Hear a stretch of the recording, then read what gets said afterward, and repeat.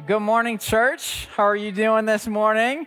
I love our 11 o'clock service. It's a little more energetic, right? Yeah? You feeling me? Yeah, all right. My name's Evan. I'm one of the pastors here, and I have a wonderful family I'd like to introduce you to. I'm going to have their picture on the screen. I have a beautiful wife. Her name is Vanessa, and we have three children, 9, 7, and 5, and that's Owen, Ethan, and Charlotte, and they were in the first service, and that's our family photo this year. And we have a thing, every kid who turns 5 gets to go to Disneyland for their 5th birthday. And we got to do that for Owen, and Disneyland's awesome. It's a magical place. It really is, does something magical to my wallet too. Things to disappear really fast out of there. And so we had a great time with Owen. So my middle, oh, my poor middle. I don't know if any of y'all are middles in the room, but you'll feel me when I say this. He turned 5 in 2020. Oh, so he didn't get to go to Disneyland in 2020 because Disneyland wasn't open in 2020. And so we had to kind of be like, okay, let's regroup. The next year, we're like, what are we going to do? How do we make this special for him? And so we went to the second best amusement park in California. What is that? Legoland. Come on now. Legoland is the best, at least for kids under 10, amusement park around. It is a blast. And we got to take them, and we had a great time. Well, at Legoland, the cool thing about Legoland, because it's kind of geared towards the younger kids, it's a lot of times the first roller coaster ride that little kids go on, and the height requirement isn't too high. So our two boys had reached the part where they could go on the biggest roller coaster in there, the Ninjago roller coaster, all right? So the Ninjago roller coaster seems harmful, but it actually harmless, but it is actually really fast. You get in this little cart. It's 4 people to a cart. I have a picture of me going down that ride, and I was having a blast. I was enjoying myself. I'm at Legoland with my boys. You know, they're sitting. Ethan's in the seat next to me. Owen's in front of us, and I'm just enjoying it. I'm like, yeah, woo, going down the hills and stuff. Well, I did not know what was going through the hearts and minds of my two boys during that until I got off the ride, and they had this little kiosk that has the picture of what happened when you're going down the scariest part of the ride, right? And it takes your picture. Well, this is how they looked going down the ride. And it was a little different experience for my boys experiencing their first roller coaster than it was for me. And they were traumatized, but they did get back on. I coaxed them enough to get back on there, and they did better throughout the day. But as I look at that picture, I think I had to buy that picture, and it's like framed in our house because it's like a classic moment in the Hartselle home. But I thought about that this morning as I thought about kind of what does it look like to step out in faith? What does it look like when we're asked to do something that's kind of impossible? And I think for some of us, we've had a journey of stepping out in faith. Maybe we've done some things in our past that just kind of brought us to the place where we're like, I'm comfortable saying yes to crazy things that God's doing. And you know those people, right? And you're always like, okay, what are they doing now? They're comfortable in that. And then there's those who are just new to stepping out in faith in that. Or there's this new thing that God's putting in front of them. And they often their kind of reaction is like my kids were on that roller coaster. Some fear creeps up, some anxiety comes. They start to get uncomfortable. And it may be exhilarating, but they're still uncomfortable. And I want to talk about what would it look like for us to take a little bit of step of faith when it comes to prayer. We've been in an awesome prayer series. We've been learning all about kind of different dynamics of prayer. So a lot of it has to do with kind of like our relationship with prayer and our relationship with God. So we learned about how Jesus demonstrated a unique relationship with the Father, that they had this intimacy there. So whatever he asked, he he would receive. And we have that same access now through Christ. We talked about getting naked before God, not physically. I mean, if that's your thing, whatever. But you just get spiritually naked before God, let it all hang out, and you're just letting it go, right? You're just being naked before the Lord. And then last week, we talked about how when we go to God in prayer, that we never leave empty-handed. That the answer is always yes. That there is a deposit, there is something for us. And I want to take that a step forward and put it in the context of relationships, right? Because when it comes to then praying with other people, praying for other people, and getting into their world a little bit, there can come some anxiety. I've walked with quite a few people who have anxiety about praying out loud, right? Private prayer is what they're good with. Anything more public, nah, I'm good. Well, I want to talk about a faith story in the Bible. And it's the story behind the story. Do you guys know who led the Apostle Paul to Christ? Anyone know? His name is Ananias. Ananias is that kind of unknown, really, hero of the Bible. Because Ananias was the guy that led the Apostle Paul to Christ. See, the Apostle Paul wasn't always the Apostle Paul. He was Saul before that. And Saul's mission in life was destroy this new Christian church that was budding up. All of these people had been saying that the Messiah who was crucified had been risen from the dead and lived again. And they were proclaiming that all over the place. And all of this new church was breaking out. Saul's mission was to stop that. And he would go and he'd round up Christians and throw them in jail and sometimes put them to death. And so he was on his way to Damascus one day. He was on the road to Damascus when a huge light comes out of the sky. And I found this picture online of someone who had painted this scene. But he drops to the ground, and he's met with Jesus himself saying, "Saul, Saul, why are you persecuting me?" And so he asked, he's like, "Who are you, Lord?" And Jesus answered, "I am Jesus." So he gets this crazy encounter with Jesus. And his eyes are open, but he can't physically see anything anymore. He's blinded by this experience. He's physically blinded. And so his friends help him up, and they take him to a home. And it says that he stayed in that home for 3 days, blind, confused. Maybe he was spending time in prayer, really reflecting on all the things that he had done. He was in a really tough spot. And that's when God decided to do some things behind the scenes in a different part of the city with a normal believer, with a regular follower of Jesus named Ananias. Let's pick up in Acts 9. In Damascus, there was a disciple named Ananias. The Lord called to him in a vision. Ananias. Ananias. "Yes, Lord," he answered. The Lord told him, "Go to the house of Judas on Straight Street and ask for a man from Tarsus named Saul, for he was praying. In a vision, he has seen a man named Ananias come and place his hands on him to restore his sight." So here we have a guy who's just minding his own business, and the Lord places something on his heart. He's got a specific mission and instruction now. He's got to go and do something.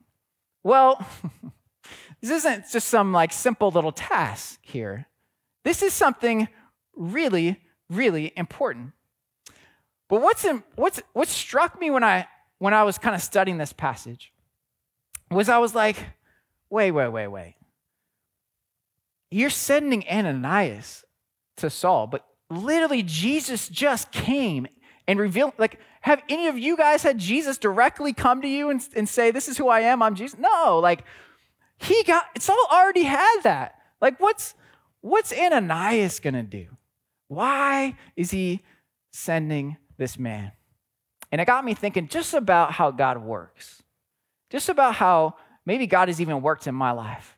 And I think it's a truth that we all kind of have to be reminded of every so often, that God actually invites us to contribute to the unfolding stories of others. That other people have all kinds of ups and downs in their story, but God is inviting us to contribute to just a part of their story. He invites us to go and be his messengers. And here Ananias was saying, I'm sure to himself, okay, going to Saul's house. So he's receiving this instructions. Let's see what he says back. Acts 9, 13 through 14 says, this is what Ananias said back to the Lord. Lord, I've heard many reports about this man and all the harm he has done to your holy people in Jerusalem. And he's come here with authority from the chief priest to arrest all who call on your name. So he's saying, God, come on. Lord, let me tell you something. I don't know if you know this, but this guy's kind of dangerous. Actually, he's hunting Christians. I being one of them. I'm a good follower of you, Jesus. So just so you know, there's some stakes for me. And he started to kind of put himself, he kind of started to think ahead a little bit and put himself in the shoes of like, okay, if God is sending me there, there may be consequences for me. If this goes south and this guy isn't really a changed man, I'm in trouble. I'm in trouble. And my whole family's in trouble. And so he's thinking about it, and it brought me back to some parts of my life where I may have hesitated a little bit in answering God's call. And I think I can relate with Ananias here. I don't know if you guys can relate where you're just like, oh, I don't know, God. Well, people have known me before I was a pastor as the executive director of a ministry in town called Club Christ. So Club Christ has been around for almost 20 years. I started Club Christ when I was in college with a friend. And crazy story of how all that went down. But essentially, everyone kind of looks at all the fruit that's come from those 20 years. Kids going to college for the first time, kids who didn't know Jesus, living in really rough communities all throughout the city, and they're coming to know Jesus, and they're loving God and living for him and all this stuff. And they're like, man, you're just such a brave Christian going into these really hard parts of the city. And I think back and I'm like, yeah. If you only knew what it was like when I got the call to start Club Christ. It wasn't like, yeah, woo, let's do it.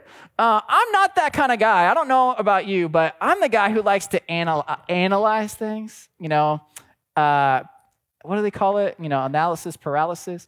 Sometimes I get stuck in thinking through the next steps.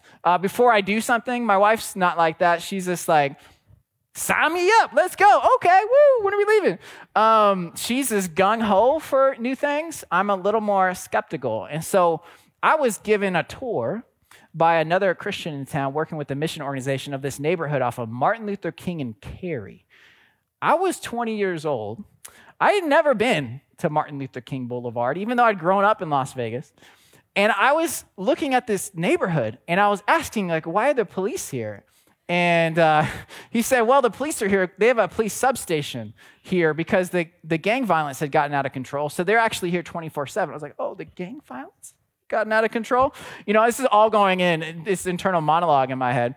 And totally out of my comfort zone, totally in a place where I was, just uncomfortable, And I remember him saying, hey, let's start an after-school program here. And I was like, okay. And I remember going home and that next day, it was just heavy weighing on my heart because something's heavy on your heart, but you haven't embraced it and it's just sitting up there. That was me. And I was like, oh, I know it's up there, And so I went on a prayer walk and I started talking to God about this opportunity for me. And I remember, just kind of going through all the things and just sharing my heart. And I remember talking to him about how dangerous it would be for me. And I remember the Lord saying, dangerous for you? I got kids living in that community. I got hundreds of kids in that community. Dangerous? That's what you're thinking about? Think about these kids.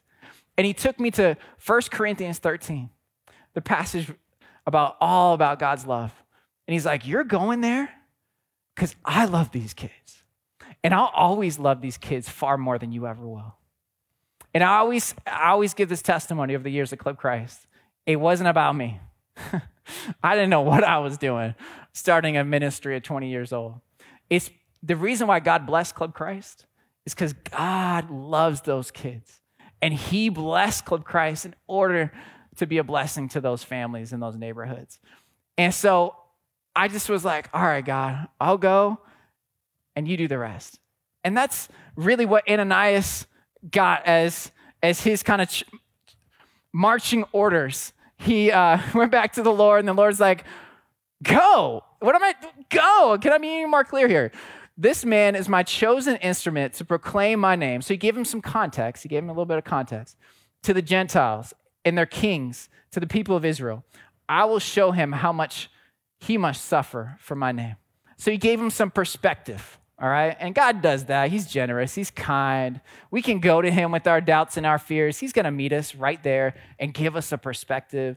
He was essentially saying, look, I know he's been causing suffering for Christians, but now he's going to be the one suffering for the growth of the church. I'm going to do a transformation in this guy's life. Man, you don't even know. And, I'm so glad that he pushed past that, because it said, he's going to expand the church to proclaim my name to the Gentiles. So anyone who's not a Jew would be now welcomed. They always were, but he would just be a new voice to say, all are welcome. And let's see what happens next. So he goes, he sees Saul, he gets to his house, he enters it, he places hands on Saul. He said, Brother Saul, the Lord Jesus, who has appeared to you in the road as you were coming here, has sent me so you may see again and be filled with the Holy Spirit. Immediately something like scales fell from Saul's eyes, and he could see again. He got up and was baptized, and after taking some food, he regained his strength. So first, what do we see?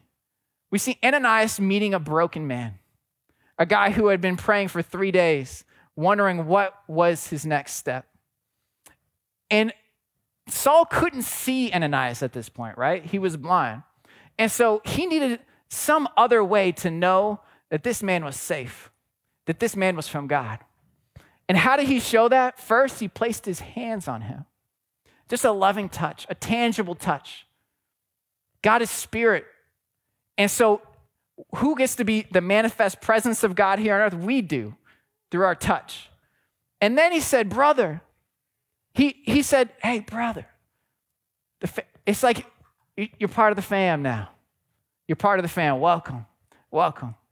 And so he couldn't see the love that was in his eyes, but he felt it through his touch and his voice. I have a favorite commentary I go to. It's got David Guzik. He had a great perspective on where Saul was at here. He said, God did an effective job of breaking Saul, but it wasn't his intention to leave him broken. God wanted to break Saul so he could fill him and leave him filled with the Holy Spirit. And you see, God waited for that to happen till he was in the middle of community. God could have filled him with the Spirit days before. On that road to Damascus, he could have been filled right then. But no, he waited. There's something special when we say yes to God's people, when we say yes to a gathering like this, when we say yes to a prayer meeting or a life group, God shows up in a tangible way. He just loves to use us like that. He just does. But the reality is, Saul becomes Paul and goes on to be one of the most instrumental people that have ever lived to change history. He writes 2/3 of the New Testament. He's the guy that, we always talk about, we always quote. He's the guy that wrote what John Piper says for the book of Romans, the most important theological Christian book ever written. So this guy becomes something. Ananias, we don't really hear from him again. He kind of fades away from history. He doesn't gain the same notoriety as Saul. But let me tell you this. Not everyone can be a Paul, but everyone can be an Ananias. When we say yes to the Lord, when we put our yes on the table, God uses ordinary people for extraordinary things. He really does. I'm going to tell you a story about an Ananias in my life that I'm so thankful said yes to the Lord. See, I was lost when I was a young person. I wasn't going on mission trips in high school, right? I was lost. I was in the party scene. I was doing all the things. When I got to college, I kind of was like, look, I want to reset myself. I want to recalibrate myself. I want to become a better person, right? And at college, you tend to have like a buffet of worldview choices, right? And you can pick and choose from what you want. Well, for me, I became really curious about these guys who showed up on campus with these orange jumpsuits. So they had their head shaved. They had like a little rat tail coming around. And they looked really spiritual. I mean, they really did. I was really impressed. And I went up to them and started talking to them about what they believe. Well, it turned out they were Hindus. Well, they were a certain sect of Hinduism called Hare Krishnas. And I was like, interesting. Krishna. And they even explained it like this. They're like, Krishna, like Christ, Krishna. They knew I came from like more of a Christian background. They were trying to tell me, pretty much the same thing. And I was like, okay, do you guys read the Bible? No, we read this other book. It's called the Bhagavad Gita. And this is the Holy Scriptures. It was written a long, long time ago before the Bible and all this stuff. And I was like, oh, this is what I've been missing all my life. And so I literally, for a time in my life, became a Hindu. Yeah, I know that. I don't know if you knew that. But there's people coming up being like, what? You were Hindu? It's like, yeah. I had a guru whose name was Tusta. We met. He was kind of coaching me. And he gave me these prayer beads. And he told me, he's like, if you want to connect with the divine, the inner divine consciousness, this is how you do it. You chant these things over and over. You say, Hare Krishna, Krishna, Krishna, Hare Hare. And I was like, okay, I can do that. And so I took those beads home, and I sit in my bed, and I'd say, Hare Krishna, Krishna, Krishna. And I would chant those things over and over. I'd go on hikes so I could get off in the wilderness and meditate and be one with the universe. I'd be like, I'd do that. And I was thinking, I was getting closer to this, what I wanted, this place. I was there, right? I was the most spiritual guy in the room, and it all changed one day when I met an Ananias.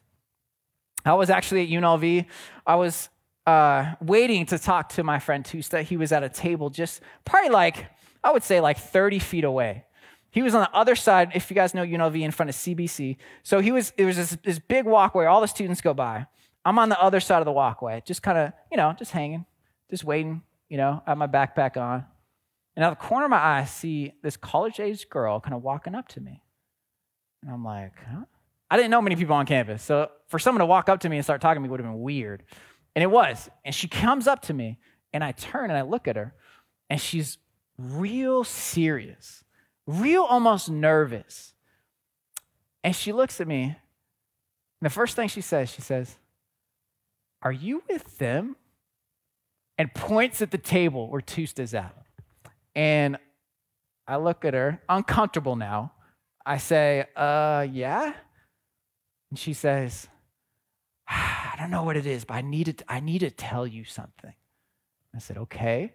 And she said, they're going to tell you to connect with God, you need to pray by repeating things over and over and over. And I was like, okay. And she's like, yeah, they're going to tell you that. But let me tell you this.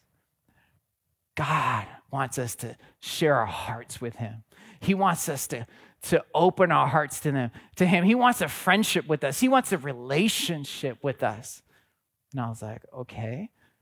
And she says, I just need to tell you that those men, they're not from God. And she walks away.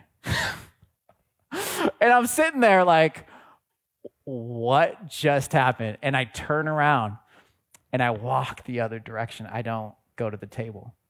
And that forever changed my life. I threw away those beads.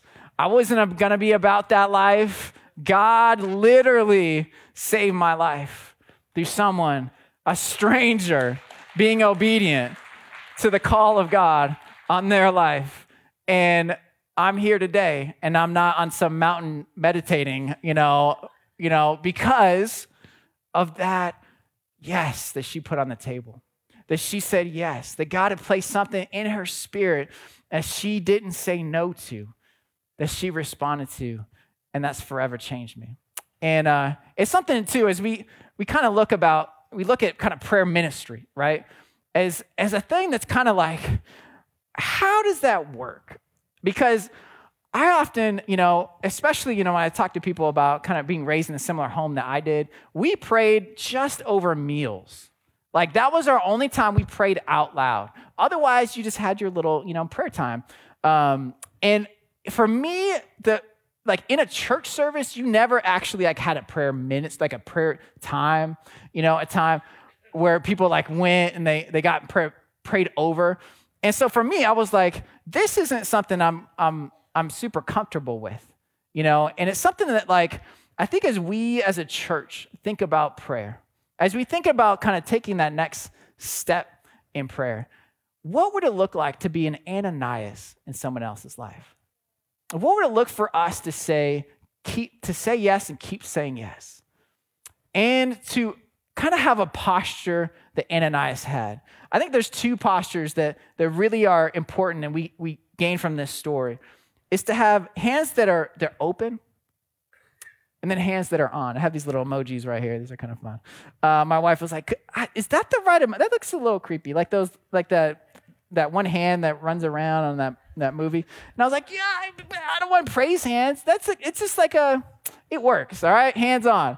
Hands open though is really we get to have a posture of receiving, right? Like when I go to my kids. And they run up to me after I'm gone for a whole day's work and I'm home. What do? Dad, you're home. They open themselves to me. It's a posture of openness. And when it comes to prayer, I've been reluctantly open to receiving from God and hearing from God in prayer. I'm all good with telling God what I want him to do. When it comes to the other side of that conversation of hearing from God, I've been a little uncomfortable with what that looks like. And so I've actually had a friend who's been really instrumental in helping me with that. His name is actually Paul. He works for InterVarsity Christian Fellowship. He's one of those guys who just tries out. He just goes and just does everything. He's a radical faith. He's ministering in California right now to college students. But I went to a conference where he was ministering at, and I watched him.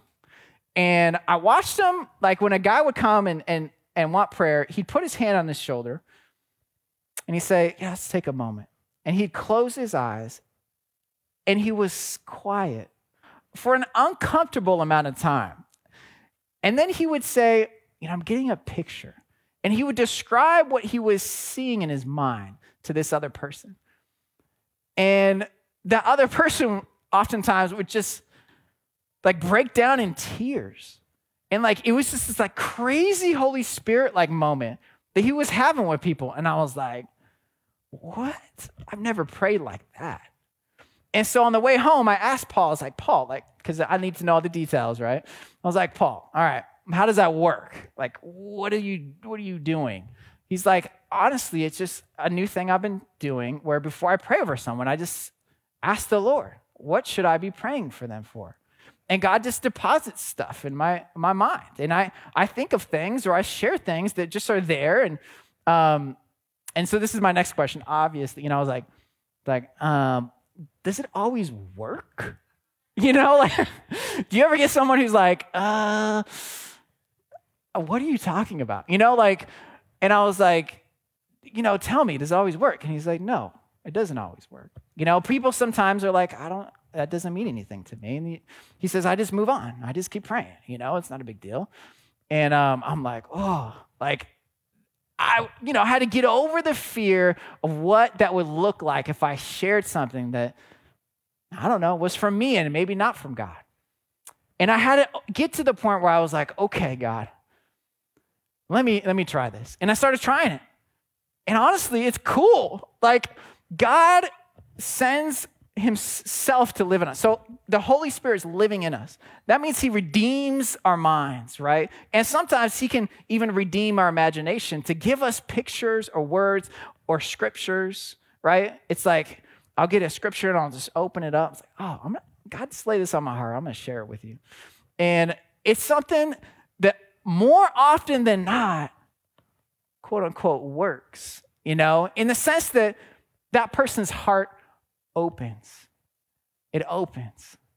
And I think about that, though, when it comes to, this whole, not everyone could be Paul, but we could all be an Ananias.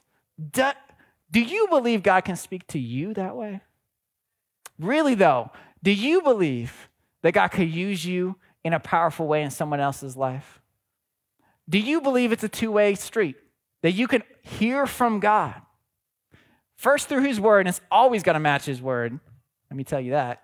Nothing's going to contradict his written word, his revealed word. But could you imagine that God could potentially use you in that way, in a prayer ministry? I hope you do. It's actually been something we're actually pushing you a little bit with. We've created this environment on First Wednesdays, which you guys maybe have heard about. It's a prayer and worship night. We invite all of our students there too, because, there's something about young people who are a little more open. They just they jump in. They're just a little more open. So we got some young people with some crazy faith, and they just believe God for stuff. And so it's a cool environment where we all get to just kind of have some prayer ministry together. But I think about what is holding our church back. And so I started to do a little research, and I found some research when it comes to this from a study that Barna Research did. And they kind of asked a bunch of people over the last 30 days, what did your prayer life look like? And at some point, it may come up here. If it doesn't, that's okay. The overwhelming majority of people surveyed said, silently, by myself. That's how I pray over the last 30 days. That didn't surprise me, right? 13%, audibly by myself. Yeah, I like to go on prayer walks. Sometimes I'll pray out loud. But here's what did surprise me. Over the last 3 months, actually not 30 days, 3 months, only 2% surveyed audibly with another person or group prayed, or collectively with the church. And what that does, guys, is that breaks my heart. Because, like I was saying, there's a special anointing over God's people coming together and praying together. Prayer is mentioned over 20 times in the book of Acts, and every single time you saw it was a collective thing. You saw believers coming together, interceding, and you see the Holy Spirit break out in fresh ways. You see God's Spirit show up in new ways, and it shakes things up. And as I look at this, I'm like, can this just not be our church's, statistics? If I were to survey every single person, can we just not have 3 months go by without this happening? And I think that's, what Brad's saying. Like, hey, we have opportunities like before service, come, pray. We do our little thing before service called, it's like Korean style prayer where we all pray out loud at the same time. And it's cool because it's just all the prayers going to heaven at once, out loud. It's great. It's fun. But what I want to just kind of land you here with is that I think what gets in the way of us stepping forward in this kind of ministry is ourselves. I think we're a little bit too preoccupied with what other people might think about us, what they might think about our prayers. And instead of just doing it, just being raw before God and just stepping out in faith, we take a step back and we're silent. Or we don't show up for another person because we're not ready to receive. And I think that as we kind of think about that, I think we need to be reminded of another hand that's at work. Because truly, it's not us who are doing the life change in these situations. It's not you and I who are going to really change much of anything at all. It's the mighty hand of God. All throughout the Old Testament, the mighty hand of God is is referenced to again and again and again. I have a verse here from Deuteronomy that talks about how God had, in his mighty hand, had taken the people of Israel out of slavery. He says, "O Lord God, you have only begun to show your servant your greatness and your mighty hand." And I think there's some prophetic truth to this in the sense that, yeah, back then, God had only begun to show his mighty hand because he came in flesh. The God-man, Jesus, came and showed us what God's hands do. They heal. They go, they touch the leper. They go and they're available for ministry. And that same hand, that hand was pierced. Jesus came and he said, "I'm pierced for your transgressions. And by his wounds, we're healed." He offered his hands to us. How could we not offer our hands to the world?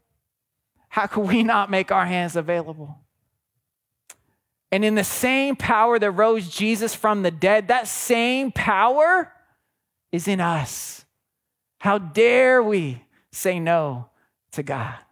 How dare we say, "Oh, but this might not." No. No. When God lays something on your heart, be the Ananias in someone's life. Be the Ananias in someone's life and let the mighty hand of God do the work. He's going to do it. He is going to change lives. Let's stand together today.